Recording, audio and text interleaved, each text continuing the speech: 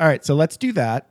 Okay, I have hit record, so let's do the goofy bumper promo outtakey thingy whenever you're ready. Okay. This is when you do Hi. Okay. All right. Take 2. All right. Hi, everybody. I'm Laura Noel from StretchIntoSuccess.com. I'm excited to be here. You are listening to Jeff Smith from Vroom Vroom Veer. So don't crash. Stay tuned. Nice job. Wait, I think we should do that again because you kind of got it nailed there. You did too well. So that was too okay. All right. I'm kidding. We should take 3. 3 is a charm. There you go. No, that's fine. I'm going to hit stop. I'll be right back. Are you ready to thoughtfully steer away from your revved up, frenzied, and far too often scripted life? Then welcome to Vroom Vroom Veer with Jeff Smith, where he guides you down the road differently traveled by sharing unique experiences with guests who have managed to shift away from a life stuck on cruise control and veered their way into a more authentic and fulfilling one in all sorts of interesting and kind of remarkable ways. Get ready to Vroom Vroom Veer with your differently traveled road chauffeur, Jeff Smith.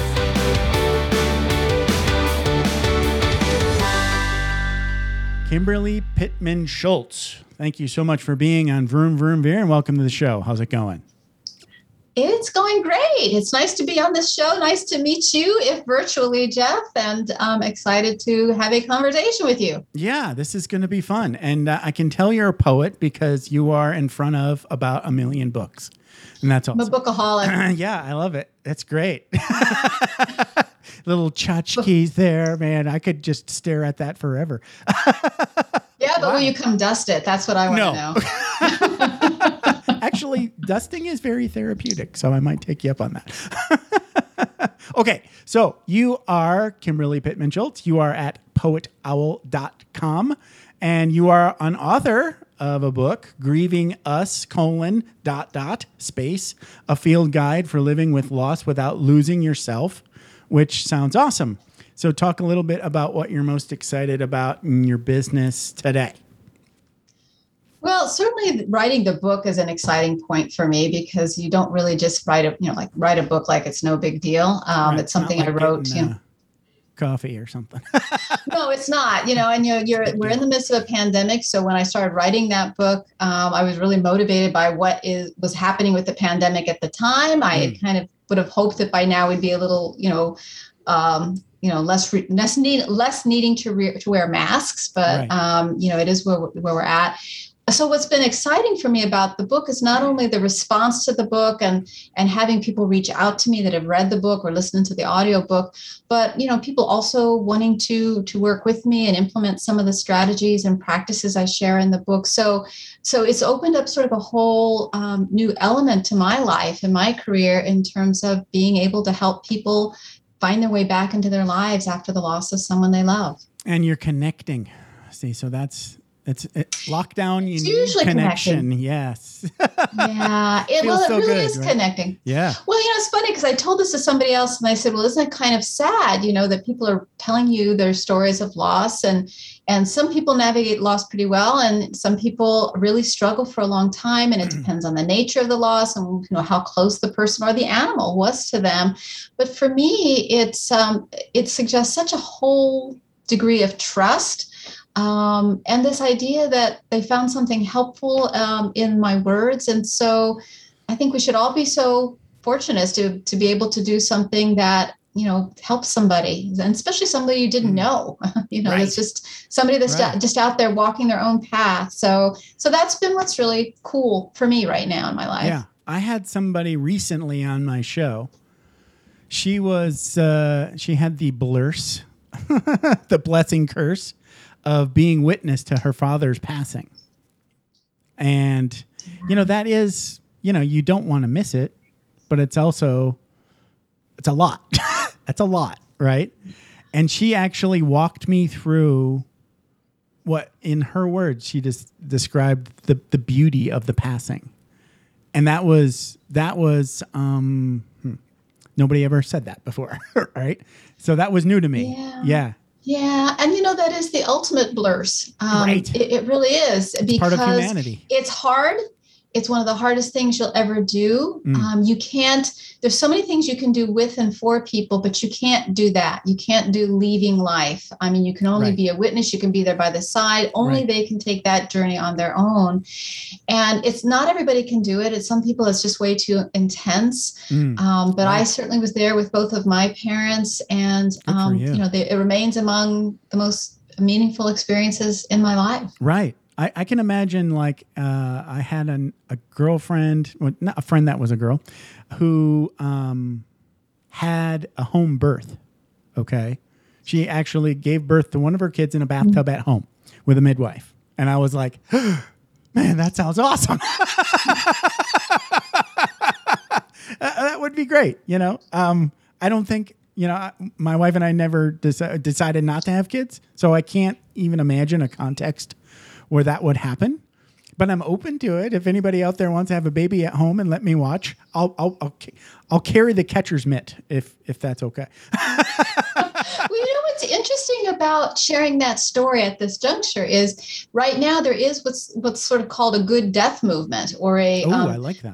Having choices at the end of death, and it really does mirror the good birth movement of the 60s and 70s, where, and I think the pandemic has magnified it, because, we've been able to pretend like we're never going to die. Right. And then the pandemic happened, and, we saw people of all ages, especially now, we're seeing younger people get really sick and also die. Right. And it just kind of reminds us, oh my gosh, none of us get out of this alive. And there is a degree where people are saying, if there's one thing worse than socially distanced living, it's socially distanced dying. And so a lot of people really do put some thought and planning into what those final days, weeks, months, hours might look like. And it can sound a little crazy until you get to a certain point in your life where you start we start by realizing what we don't want, right?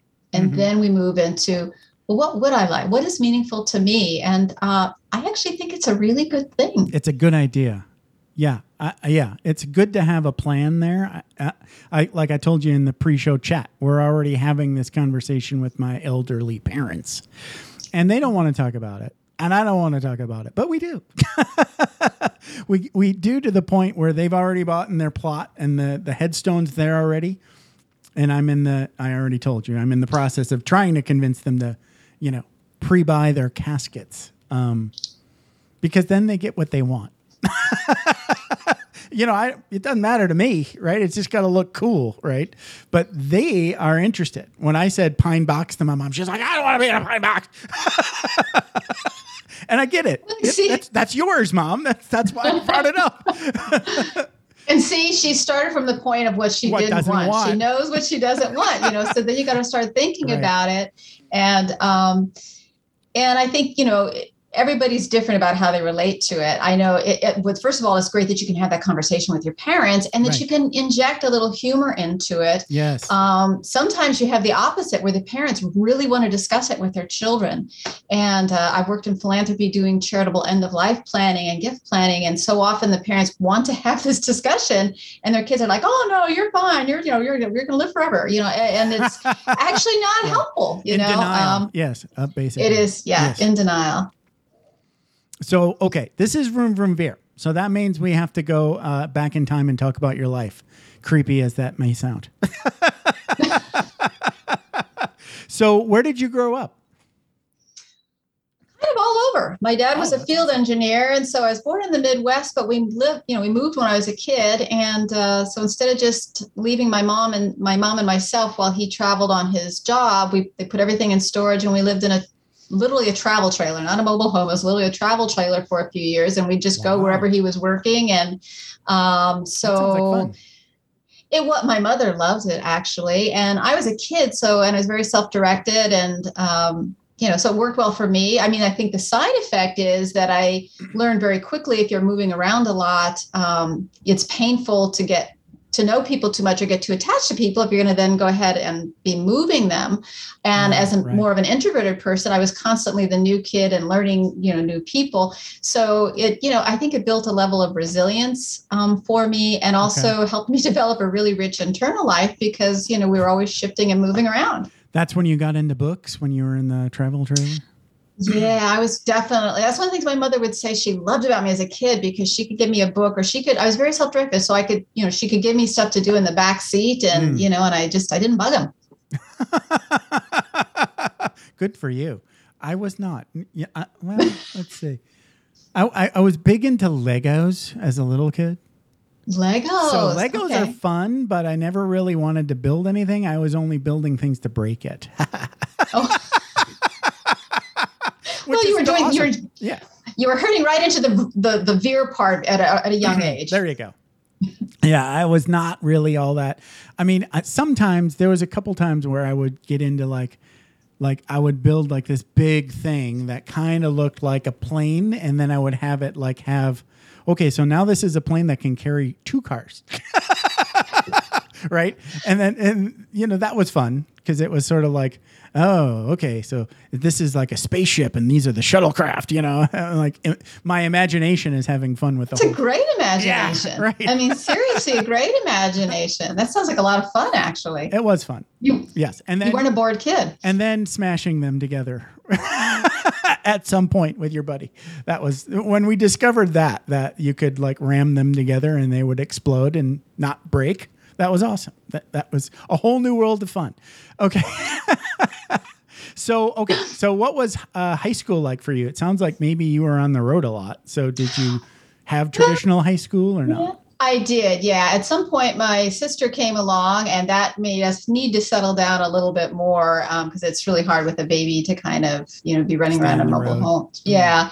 But we still moved a little bit, because my dad was still a field engineer, and he kept getting promoted. So that usually led to moving other places. So I started high school in one area, and left high school in a different area. And then I actually graduated from high school a year early. I was kind of an egghead, introvert, like I said, kind of an introverted, bookish kid. And I wasn't a popular girl. I wasn't, I just couldn't get into a lot of it. And like I said, I was at 2 different high schools, so I didn't grow up with everybody. And so I just really wanted to go off to university and just get lost in the shuffle of people and, and learn.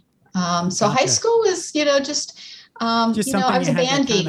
Live through. Oh, band geek. Yeah. I was a band geek, and, and my mother had a baby when I was 15 and a half. So I was also helping to raise my baby brother, because she wasn't well right after she had him. She had some issues in the early time. So I was helping raise him. And, and like I said, I was kind of a geeky kid. So like when other people were going to the proms, I wrote a symphony. So I was a different kid. Okay. So book nerd. Okay. Understood. Yeah. Book nerd, band nerd. But band is pretty social. I mean, you are making friends in band.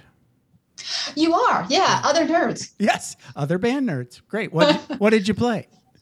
I was a flautist, so I played flute. Okay. Yes, and eventually I played all kinds of things. That's how, when other people got jobs working at fast food, I think the wage was $2.50 an hour or something back then. I got a job teaching music lessons to people of all ages, little kids and retired people. Yeah. And every time one of the other music teachers would leave, the guy would say, "Do you think you could learn to play the trumpet? Do you think you could learn?" Because you're just teaching beginners, and I was very good at that. And so at one point, I was teaching all kinds of instruments, and I earned more than twice what I would earn flipping burgers. So it was fun. That does sound fun. And you're right. You don't need to be like Louis Armstrong to teach somebody how to play the trumpet. Right. No. Just better than them. Exactly. One step ahead. There you go. That's pretty neat. So, okay. So how did you end up, what did you study in college? Well, I started out as a music major because I wanted to be a composer, but very early on, I was still living at home, still helping my mother raise a little baby. And I just couldn't do the performance requirements that I needed for my music. So I kind of looked around. And the other thing I loved writing is I've been writing since I learned how to write. I was always writing and scribbling and doing little poems. And I remember talking to a school counselor who said, if you are in English, because a lot of people were taking business majors. And I'm like, I don't know if I want to be a business major. Right. And so the teacher said, and she said, if you can communicate, that means you can think well. And there's always people that want to hire people who can communicate well and think well. And I was like, okay, that sold me. And so I was an English major. So I studied literature and writing and poetry and creative nonfiction. And That's fun. That's It was fun. Yeah. It is fun. Yeah. I wanted to teach, but nobody was getting teaching jobs back then. You couldn't get a teaching job if your life depended on it. So I just went on and got my master's, figuring something would open up. Did you have fun in college?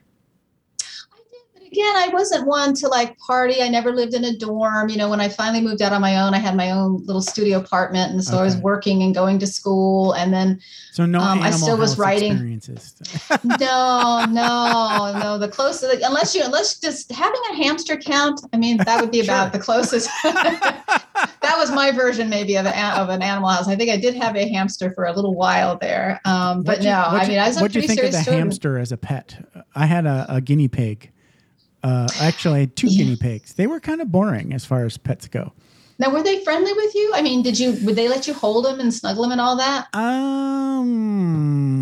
Not really. I mean, yeah, my sister had one, and it was a total companion animal, which would climb up and get in her hair and lick her. And, you know, the hamster really, it liked the wheel and it liked the little pellets. And then it kind of liked me to leave it alone. Right. To me, the guinea pigs were just sort of like, they didn't want much to do with me. Yeah. I don't know. I don't know how to bond. The internet was very nascent at that point when I had the guinea pig. So I couldn't Google like, how to bond with my guinea pig. No. And, you know, it's funny having traveled in South America where guinea pigs are raised and often kept in the kitchen, and they are food sources. You know, I think if we could explain to American guinea pigs what their South American counterparts are living with, they'd probably get way friendlier with us. Good point. I actually went through a birth-death scenario with my guinea pig because not only did I find out that I had inherited a boy-girl pair, then they had a baby and the mom died. Oh. Yeah. So the baby I was okay with.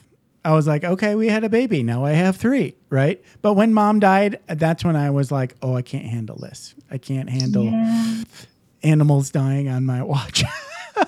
How old were you, Jeff? Because, you know, usually among the first deaths that people ever experience are either the death of a pet or the death of a grandparent. But a death of a pet is like, you know, a really first real life, like where did they go? Right.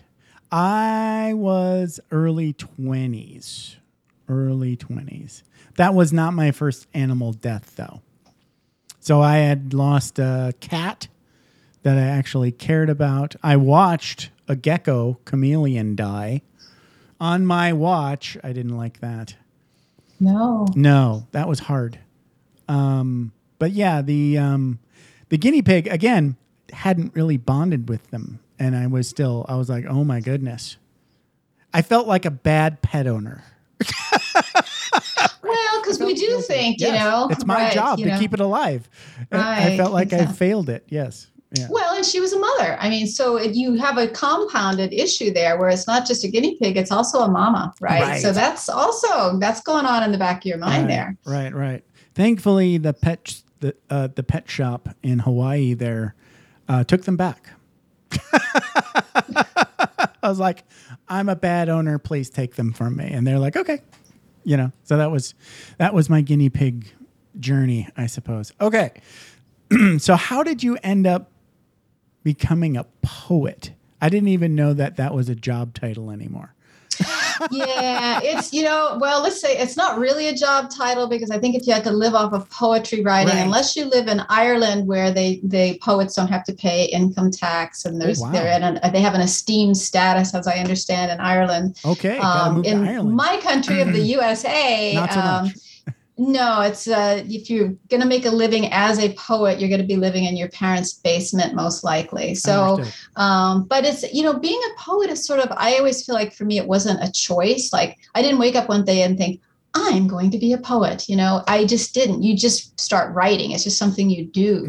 And then, you know, then you discover that about yourself. And you start focusing on it more. I mean, so I definitely took courses to learn more about it and put things in context. And then you know, the best way to be a really good poet and a really good writer is just to read voraciously everybody else. So it also fed another habit, right, of my bookaholism. Right. Okay. Yeah, totally. I get that. You know, and I've been reading for like a long time. So like once you get a reading habit, you know, and you know this, but so many people just don't read. I mean, I couldn't imagine not having. I usually have 2 books, like one nonfiction and one fiction going on, like simultaneously. I've kind of dialed back on the nonfiction. Kind of done. Probably not done. Maybe just real life. Let's move on to fantasy. Yeah. Maybe just taking a pandemic break from nonfiction. Totally reasonable. I could not stop reading nonfiction. Just couldn't happen. Couldn't happen. And I love it. It's like you'll be in a conversation with people and a word will just come out of you and they'll be like, back up, genius. I don't know what that word means. Which in the military can get you in trouble. So, but it's still. And they've got guns there. Well, yeah. And the person I'm talking to is like outranks me and went to college and is supposed to be smarter than me. So if he doesn't know a word that I said, that's not making me look good. Right.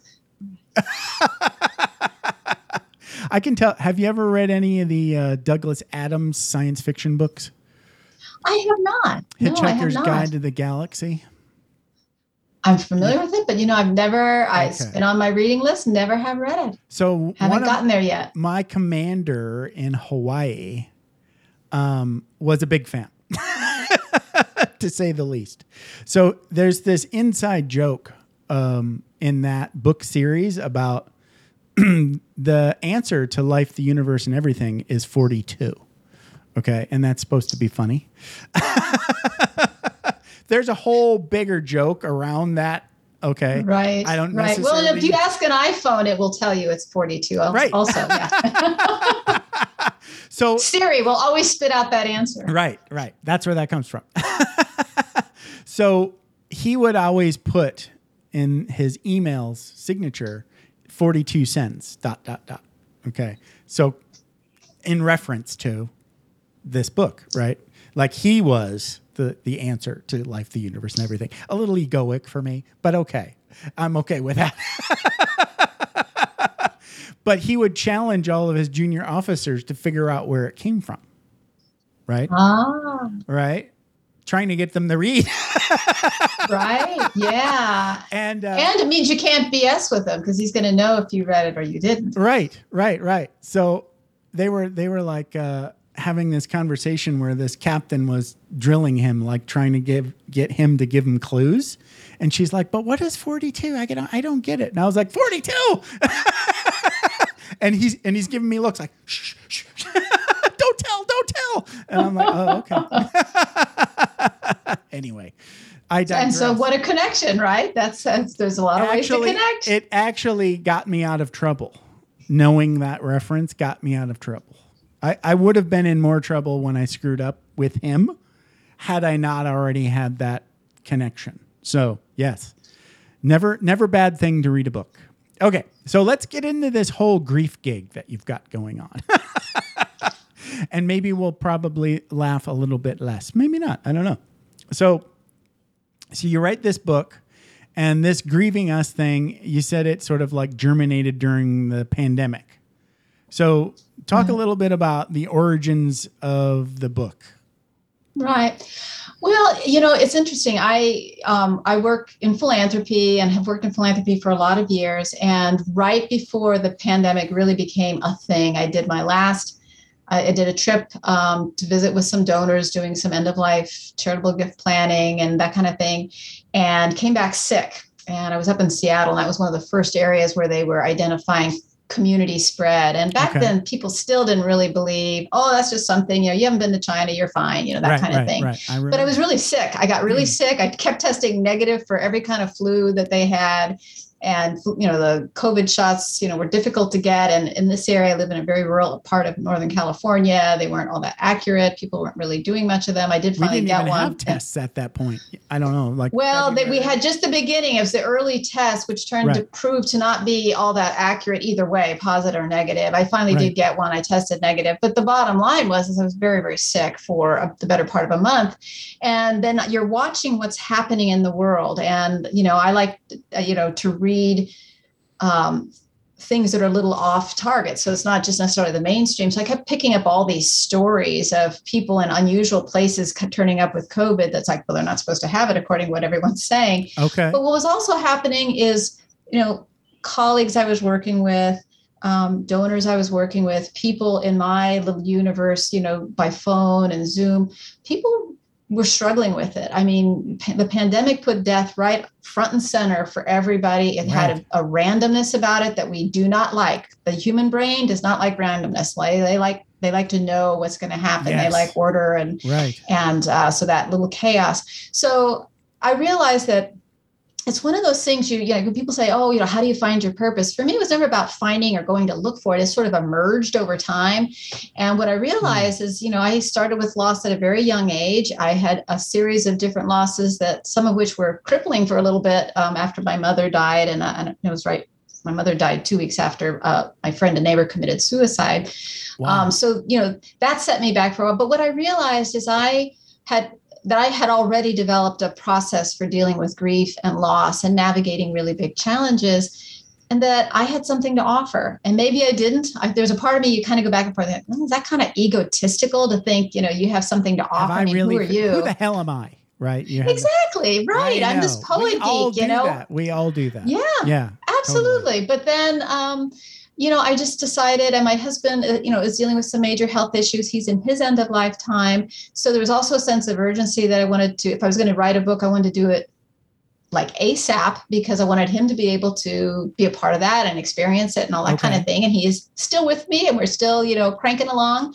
But so, I actually just sat down about a year ago, and this is, August of 2021. So a year ago, and maybe actually it was right after Labor Day. It's right after my husband's birthday. And so I started writing, and I got it done. I mean, it was a really big accomplishment. I had written a poetry volume before, but I had never written a nonfiction piece. So it was, that's a lot of work. It's a lot of work. It's a huge challenge. So good job. Right. And you can't stop life. It's like, okay, I'm going to stop all life while I write this book, so it's early mornings, weekends, all that kind of stuff to try to get it done.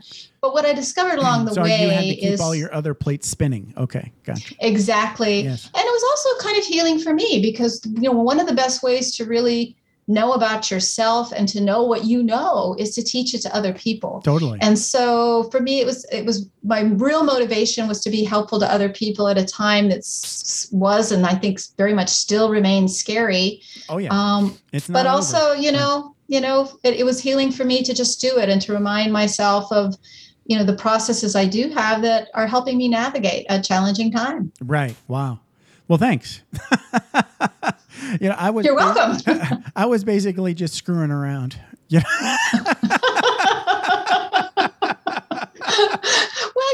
was one of those people, when you'd come back from school in the September and they'd say, what did you do for the summer? I always had something to report. So I did not want to be caught left with, what did you doing during the pandemic? Well, I wrote a book. You got to have something to say, right? You got to have something to say. Understood.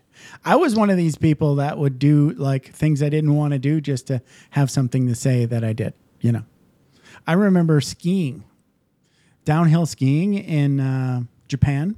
After I had done that quite a few times, I was kind of over it, but I kept doing it because it was always an exciting thing to say on Monday. What'd you do? Oh, I went skiing. Oh, where'd you go? Oh, I went to Hakoda. Oh, was it fun? You're not supposed to do that last part, Jeff, I think. Just leave it at the exciting. I guess I'm a little too honest sometimes. You're supposed to just say konnichiwa. Yeah. It was awesome. That's what people want to hear, right? But yes. Okay. So let's talk a little bit about this tiny come back to your senses ritual, because that sounds neat. People are really... So to me, I saw this movie. I can't remember the name of it. Oh, wait. Madly, Deeply, Sadly, Griefly. There's like these 3 letters. Anyway, I'll get it. You know what I'm talking about? And there's love in there somewhere, right? Yes. Yes. I'm not sure that I've actually seen the movie, but I've heard the title because the title is kind of cool that we can't remember. Yes. It's so cool we can't remember it. It's so cool. It's like deeply, madly, lovely. Yeah. I'll look it up and put it in the show notes. But basically, a guy dies and his ghost hangs out right? But the gist of it, I think my takeaway was that grief is a process and you're going to feel things that you don't think are okay to feel. One of the big things you're going to feel is angry at the person who died and left you alone to deal with Earth. That's not a thing that I had heard before, so that was interesting to me. But anyway, we can get into that later. I just wanted to not forget it. So let's get into this tiny come back to your senses ritual. So what is that, and what's the goal here? Right. Well, when I first just sort of stumbled into tiny come back to your senses rituals, it was totally by accident. As I mentioned a few minutes ago, just before my mother died, my mother had small cell lung cancer. Ouch. And just before she died, I mean, so you knew what was going to happen there, but just before, 2 weeks before she died, my next door neighbor and friend took her own life, and actually ended up doing it at night under the tree that my kitchen window looked out on. So there was like all kinds of emotional stuff. And then 2 weeks later, my mother passed away. And I write about this in the book. And I went through a period because I had a kind of a complicated relationship with my mother. And then I had this, this sort of suicide, my mother's death, all this stuff kind of tangled up together. And I went through about 2, and then I did something that was really bad. I mean, because for so many reasons, I needed to just leave that area. I just did. My husband and I was offered a position back on the West Coast. We knew we wanted to get back because my family lived in Pennsylvania. My husband's a 4th generation Californian. So we knew we wanted to get back west. We actually went to Washington first before we came down to California. So I changed houses, I changed jobs, and I'm in this grief process. And I went through 2 years where I really felt deeply sad. And like you said, grief, we'll talk about it further. People think of grief as just sort of sad, but grief is like a kaleidoscope of a million different emotions, feelings, sensations, thoughts. It's really complicated. Right. And I had people tell me, you're in depression, you should go on antidepressants. But I knew in my bones that grief and depression, grief can become depression. But at that point, it was still grief. Right. And grief your life can gets really broken. Include depression too. Absolutely. Right. It absolutely can. And so I was at a point, we were living along the East Fork of the Lewis River in Southwest Washington. And every night before I went to bed, a lot of your rituals and habits get broken in a loss, because your life gets broken in different ways. But I always locked the doors before I went to bed at night. And so one night, right as I was locking the doors, I thought, I'm going to walk out to the river. It was just like a random thing. I just did. And I walked out to the river and I just stood there. And as I've shared in the book, I listened to the sound of the water and the way water goes over the rocks. And I could hear, a little wind in the trees, and then, birds that were probably up in their nests for the night, little shuffles. And I just stood there for a moment, and all I did was just stand there and listen. And then I kind of turned around, and as I'm walking back to the house, it just dawned on me that in that little space that I was standing there, just sensing and feeling what was happening around me, the coolness of the night literally on my arms and the skin of my arms, I realized I had taken a break from grief. And over time, what I realized is those sensory breaks, or those sort of mindful moments where you're just, focusing on a sense or a sensation or what's happening in the environment around you. You give your mind a break, you give your emotions a break, and you do take a break from grief. And in that little break, if you can increase those little breaks, you can actually begin to invite joy back into your life.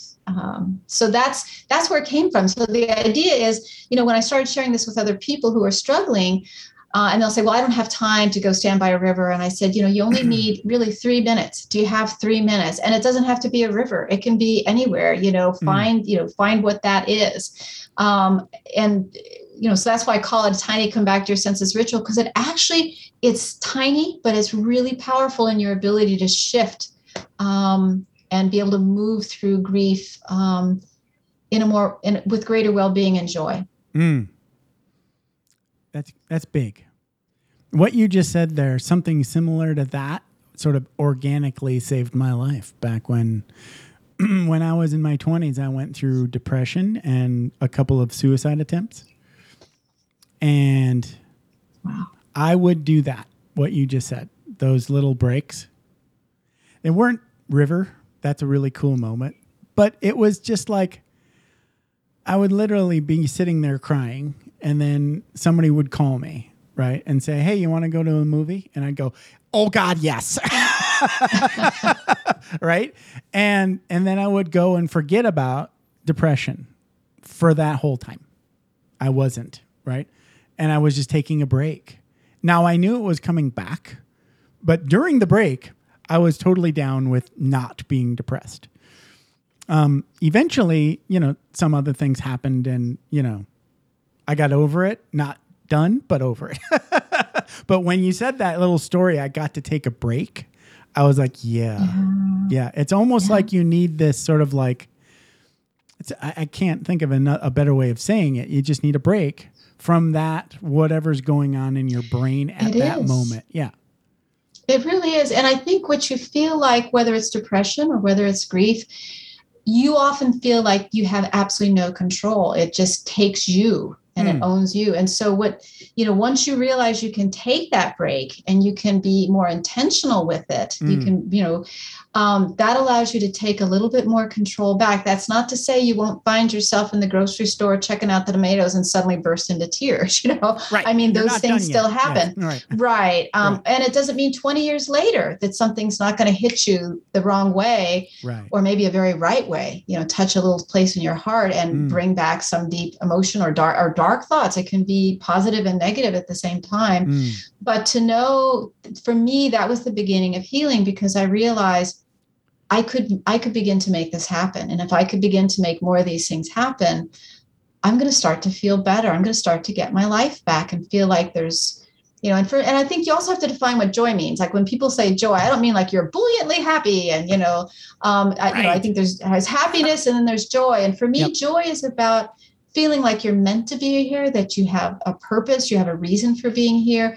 And that in this moment, even though you're dealing with the loss of somebody or in your case, earlier in your life, you've got this cloud of depression around you that's hard to really grab. In that moment, though, everything's kind of okay. Maybe not great, maybe not, but it's like, okay. And I think that's, if you can get to that place, then so much more is possible. Somebody said, I can't remember what it was there was this visualization exercise about the pain and loss where you sort of like imagine it as whatever you want it to be inside of your head, right? And then imagine it smaller with space around it. And I was like, this is all very hooey, but okay, I'll go with you, right? And that didn't make any sense to me until what you just said. It was like that break is 3 minutes of okay. It's not good. You're not good. You're not done, but you're okay. I'm okay now. I have 3 minutes of space around that big thing that I wish didn't happen. Right? Yeah, absolutely. And it sounds goofy. I tell a story. I tell a story in my book about a woman because there's a couple different ways that people grieve. I mean, we all grieve completely uniquely, but there are sort of 3 general patterns that most people tend to fall into, besides introvert, extrovert, and all that kind of stuff. Right. But one, besides the pattern where you're just kind of weepy and you want to crawl in the hole and hibernate forever, there's another, I call it the hummingbird mode, where you just go, where people, and certain kinds of people, their thing is not to talk about it. It's not to cry about it. They're trying to distract themselves with actions. Right. And doing, and yes, exactly. And some of that's actually really good. That's not necessarily bad unless you get to the point that you're just sort of not dealing with anything. And then it'll come up and bite you in the backside later on. Right. You might over. But I remember. Fridge. Yeah. The fridge is just too clean. Okay. Stop it. Yeah. Well, this is a woman I was working with who was really struggling with the loss of her, I think it was her brother. And she was a, up and coming young executive. And she just said, well, I don't have time to do this. I don't have time. And, if I can be really blunt, and it's somebody I knew fairly well. And she was a very blunt spoken person, but she kept saying she didn't even have 3 minutes, not even 3 minutes. And I just said to her, do you have time to pee? And she said, what? I said, well, I think you heard me. And she goes, well, yeah, I make time for that. And I said, well, next time, you head to the women's stall, take an extra 3 minutes and just breathe. And long story short, she tried this at home. And it's interesting you mentioned cleaning the shower stall, because she laughed. She said one of the downside was when she was kind of sitting there for just 3 minutes, just pausing in her day to breathe, she picked up a whiff of mildew and realized she needed to clean her shower stall. And here's the thing she said to me is, I'm grateful for this. She said, on the other hand, I don't want to be cleaning my shower stall all the time. But she said, here's the thing for me, Kimberly, my house, I think she had a condo, was just a mess. I mean, it just was, I haven't cleaned anything in months. I just can't pull it together. And so that was, it was that little, so she said, okay, I'll also walk me through how this really works. And we did, Yeah. But it sounds hard to believe. You need that little crack. Yes. Yeah. I get it. So this pandemic grief, and we were going to say post-pandemic, but it might be boomerang pandemic or more pandemic 2.0. It's still going on. I wanted to say that in the beginning of, I guess it was shortly after lockdown at some point. Mm-hmm. Yeah. I just was laying in bed and felt just overcome with, sadness. Right. So I know what to do now. Right, I'm a grown up. when I have this, I don't know why I feel sad, but I'm sad feeling. Right. I another woo woo thing that I learned when I was in woo woo class. Was never underestimate the woo woo, Jeff. Never underestimate woo woo class, especially when it comes to dealing with emotions. It's almost always right. So yay for woo woo. But it was the heart meditation. Have you ever heard of one of those? It's just like where you just tune into that. That's where that pain is, that you're feeling it as a tightness in your chest. And, energetically, they call that the heart area. And then you just feel it. You just let yourself feel it and then have a little chat with your heart. It's like, and heart doesn't say much, right? It just, you gasp and you feel and you gasp some more and you might weep and cry and then let that happen. And then you feel better. Right. So that was I don't even know what you can maybe help me figure out what to call that. But to me, it was like I was grieving something I didn't know I had. Maybe it was the illusion of pre-pandemic world. What was I grieving? I don't know. But I had to go through that. And I think we all went through that. And I think there's a lot of people still going through it. Okay. Because you also get, the more this goes on, there's a wearing down, I think. But again, I think the pandemic and this invisible virus, and I mean, especially early on, because early on, if you remember, we didn't know as much about it. And so there's this whole thing, we know there's germs on doorknobs, but I mean, people got really, I still remember a faculty member doing a YouTube out of a science area about how to wash your produce when you bring it home from the grocery store, because we didn't know, any of this stuff. So everything, you didn't know if you were going to, bring home an apricot and die or something. You didn't know how to bring, So I think part of it is certainly that I think it's being reminded of our mortality. It is literally watching numbers go up. I mean, at first it was really slow. It's like, oh, there's one here and there's one here. And then we get to the point where it's like, oh, 1,000 more today. I mean, it just starts to ramp up. Right. And the fact that we're all in it together, because that's the other thing, it's communal and everybody's at a different place with this. Some people were way more isolated. Then you have some people that had to get up every day and still go do everything they had to do before we heard about this. Sad. Novel, which novel makes it sound like it should be a fun thing. Ooh, it's a novel virus, but it's not a good novel. It's a really bad novel. And so that's the other thing that's been challenging is we've all been on really different trajectories. But I think part of it is just, not being able to see people's faces, not being, having to, have a moat around you when you go to buy lettuce. I mean, it's all those things. It's a loss. It's one big giant loss of the life that we were used to. And everybody dealt with it differently. So I remember this is going to paint a picture of my mental state in probably January, February, I guess, of 2020. So my wife and I spent way too much time in line at the base BX waiting to buy a gun. Not a gun guy, never wanted to own a gun, thought I better do it now. I kind of regret that choice now, but that's what I did. You weren't alone, obviously. No, it was really hard to buy that gun. Yes. But the other thing, there was a humongous run on everything in the grocery store. The commissary and the base was just overrun, and this was before any of the, the rationing sort of thing had gone into effect. And already, so this was either January or February of 20, there was one guy who was like wrapped up like everywhere. Like he had gloves on, he had like ski goggles on, and yeah, he was not taking any risks. Yeah, I mean, we laugh about it, right? But it was, it's real. Poor him. Yeah, I felt bad. I was like, part of me was like, should I be him? What does he know? Is he got a clearance? Right. We don't know. Right, it's exactly. Just this we don't world know. Of don't know. Right. Anyway. Right. And in the middle of it too, I mean, the one thing that went down for a little bit in the beginning of the pandemic were things like mass shootings, right? For a little while, there weren't enough masses to do mass shootings, right? Because we were all huddled up in our little cocoons. Right. But still in the back of our minds, you see somebody like that. The other reaction can be, can I trust this person? What's going on behind there? Right. I mean, we joked a little bit about whoever knew you'd go to a bank wearing a mask. Right. It's just, wait a minute. Who knew you would ever do that? Criminals never had it so good. Exactly. Well, and so there is this element that, that it is making people, and so much of body language is how we communicate with each other, right? So when you can't see half of somebody's face, and you can't. I did discover that in fact you can tell when people are smiling. Yes, because your eyes you smile probably even more with your eyes than you do with your lips and your mouth. So, but it smile is, anyway. It's surreal. Yeah, it's surreal. Totally.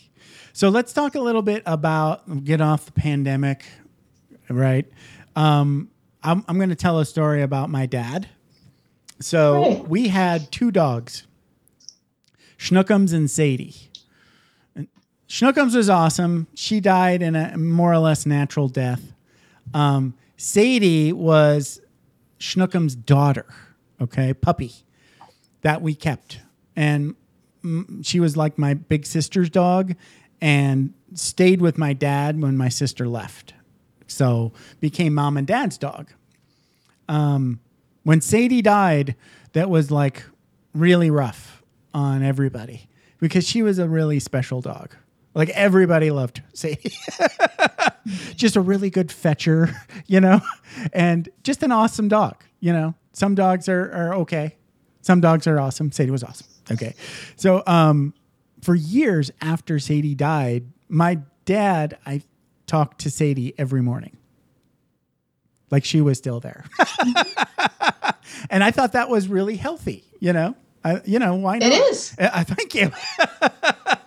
It actually is. But, a lot of times people don't know. They think they're going bonkers or they wonder about a family member who's doing it. And it's actually really healthy.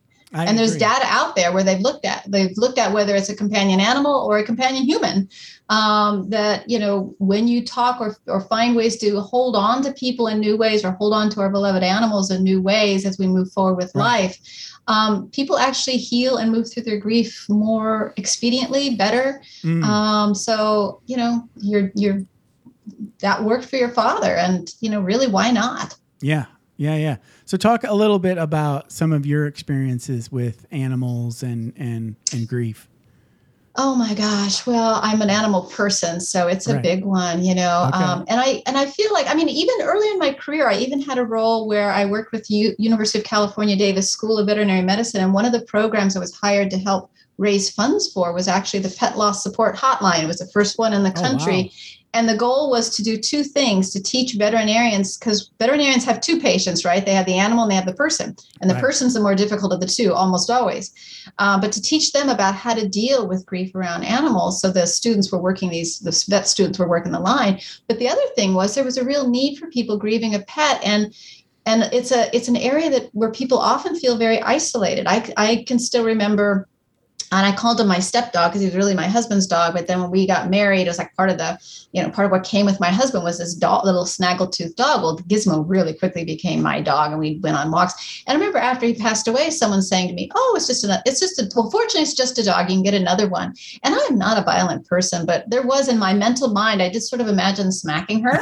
I did not do it. But because it's just, you wouldn't say that if that was my child, right? Oh, it's just your baby. You can get another baby. nobody. I mean, Right. nobody says that. And so I really have a soft place in my heart for people when they're losing animals. I have I want to protect people's privacy. Someone I've talked to recently who lost a father and a rescued animal at the same time, within like a couple weeks of each other. And while it was difficult to lose her father, and her father was late in life, she was able to move in and help take care of him for a while. But it was actually harder when she lost this little dog, because this had been a rescue dog and had seemed in the perfect prime of health. She was very, very close with part of her everyday life. And that's the other thing about loss, is the dailiness of the relationship.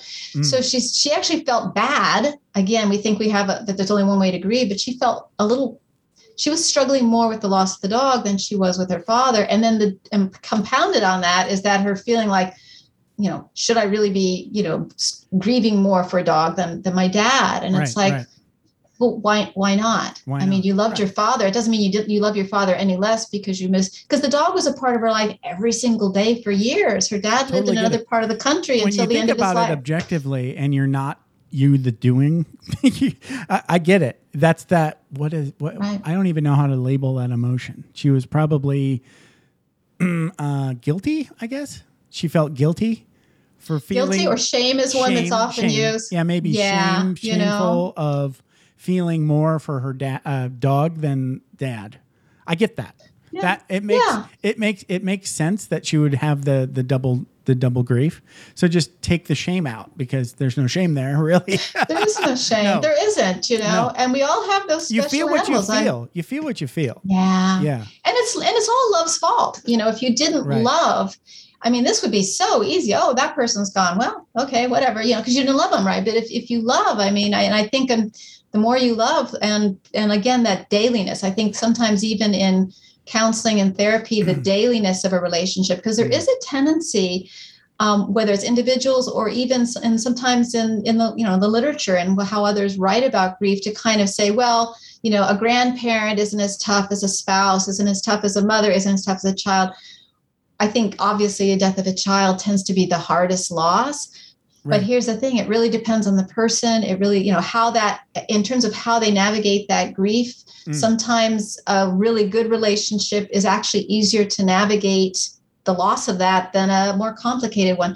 So, in the end, there is no one loss, even for that individual person, and over the course of their life, they may have some very different grief experiences that surprise them. Yeah, totally. Yeah. And you're going to feel, like I said, you're going to feel what you're going to feel. And I can totally understand the shame. I probably would feel the same. You need somebody there objectively telling you it's okay to feel that way.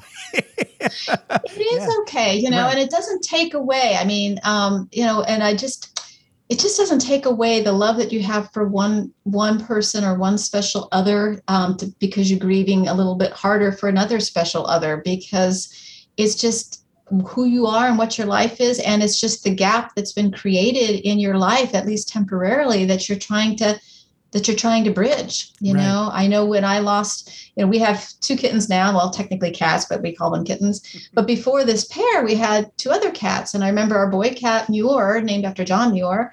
I mean, he was one of a very special cat. And we had all these little routines throughout the day, I mean, just all the time. So all of a sudden, when that little spirit is gone, that's missing, it just, and you feel it. You feel it until you, and sometimes that's what makes grief, where people can start to feel stuck, in a sense, is when they can't figure out why all of a sudden am I crying in this moment? And then you realize, well, that, normally when I do blah, blah, blah, I would think of X, or X would be there, or we would do this together. And sometimes when you can find where those gaps are in your day or your week that were connected to a beloved other, you can begin to figure out how to bridge those gaps with something else. Not that you're replacing that person, but that you can get honor through the those. space, Yeah. Because I like that, honoring the space. Yes. Yeah. Yeah. Because I think, I can't remember who it was, but Ram Dass, have you ever heard this? Oh yeah. That letter from Ram Dass talking about, if you just Google grief letter Ram Dass, it'll come up. So it's basically, okay. I'm familiar with Ram Dass, but not the grief letter. I will Google that. You should definitely Google it, because it's amazing. I'm paraphrasing horribly, but the gist is What you're grieving is the love that you don't want to feel because, you're selfishly wanting that person to fill that space. Right. And that's okay.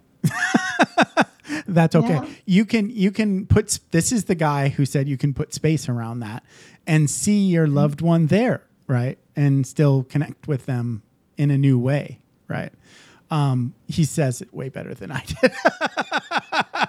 But it's true. I mean, it is, right. Again, I think there's also this tendency, more so I think in the developed world than in some of the developing world, this idea of moving on. And there's a big difference from moving forward because you kind of have to move forward. Time only moves in one direction and you right. are going to be pulled along whether you want to or not. Right, right. There is a little difference. It's a nuanced thing with moving on. And I've certainly been in situations where people have shared stories with me, how family members or friends, as they're trying to move forward in their life and they've been told, well, so-and-so's gone. You need to move that behind and focus on the people that are here.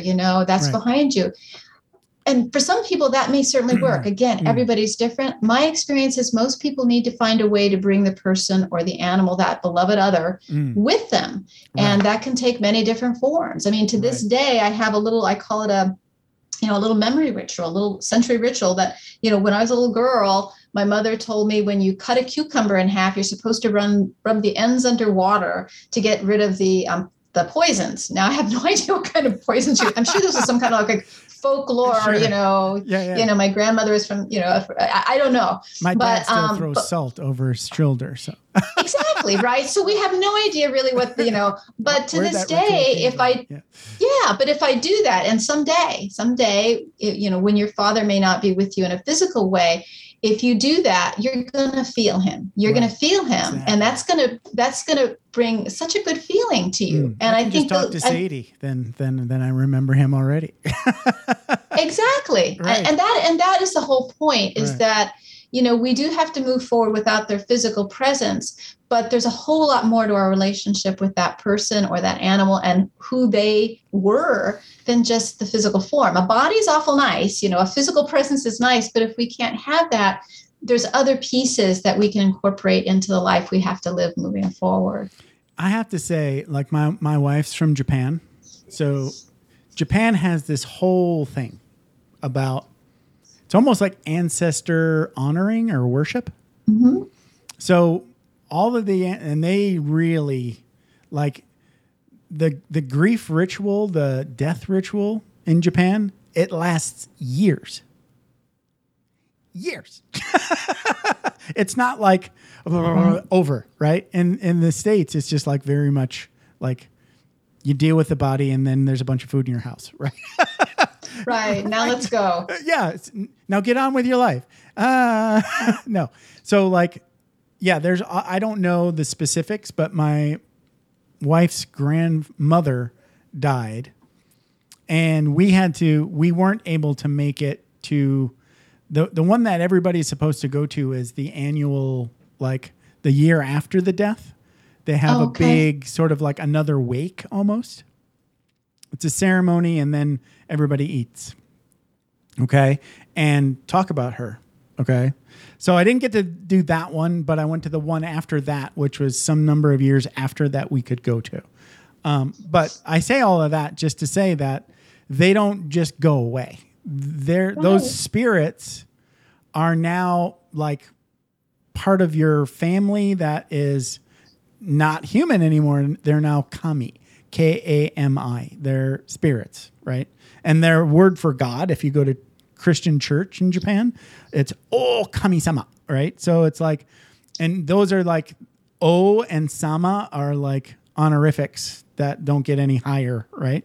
And Kami, we already said, is like the spirit, right? Yeah. So like O Kami-sama is their best way of saying God, but they don't think of in Judeo-Christian God. Different way. Right. But still, everybody that's died in the family gets a picture, a very special, particular picture in an honored space near the shrine in the house.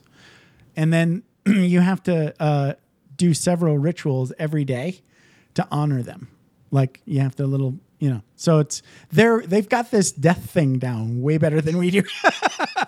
Well, and it does help. I mean, rituals and It's habits they do help. And that may not be what everybody wants to do, everybody works. But if you have something, at least it acknowledges the reality. I think it's less real to say, okay, body's in the ground, let's go get a pizza and it's all over. And, okay, it's been 2 months. Why aren't you dating? I think, well, there is a tendency, I think, at times for people to feel, and then I think that's part of what makes grief harder for people, because they're sitting there thinking, I was just talking with a woman recently who lost someone she loved at the earlier part of this year. Okay, so, maybe 7-8 months ago, feeling like, something happened. It had a great churn of emotion. And her comment was, why am I still feeling this? And I'm like, well, why wouldn't you still feel that? I mean, that's not that long. This is somebody who had been part of your life.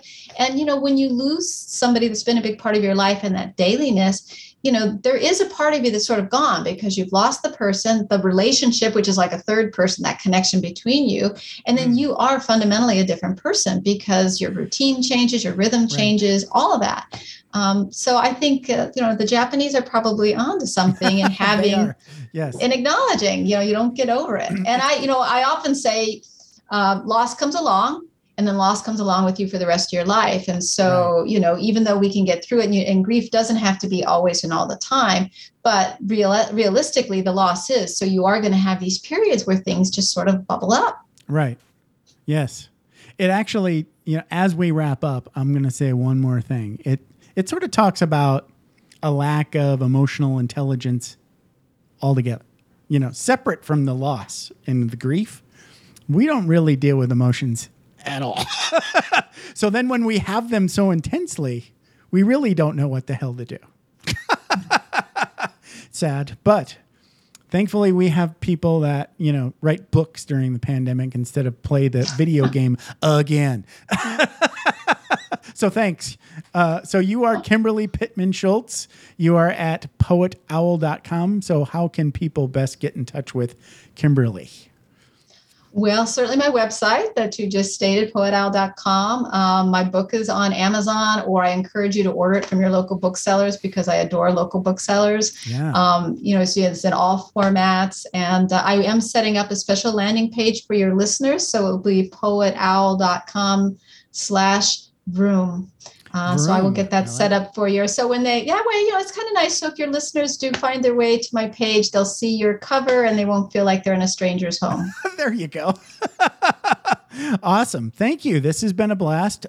Not really, but okay. How about a sad sometimes talk? There you go. I don't want to call it. As I said, grief and joy coexist, Jeff. That's right. We didn't get there. Oh, I think we did. We demonstrated it. That's true. Just by having the chat. Absolutely. All right. Thank you very much. You have a good one. Thank you, Jeff. You too. Thank you. Thanks for taking the time to ride along with us on another episode of Vroom Vroom Veer. For podcast info and show notes, be sure to head over to vvveer.com. That's VVER.com. Man, that's fun to say. And we'll catch up with you next time here on Vroom Vroom Veer.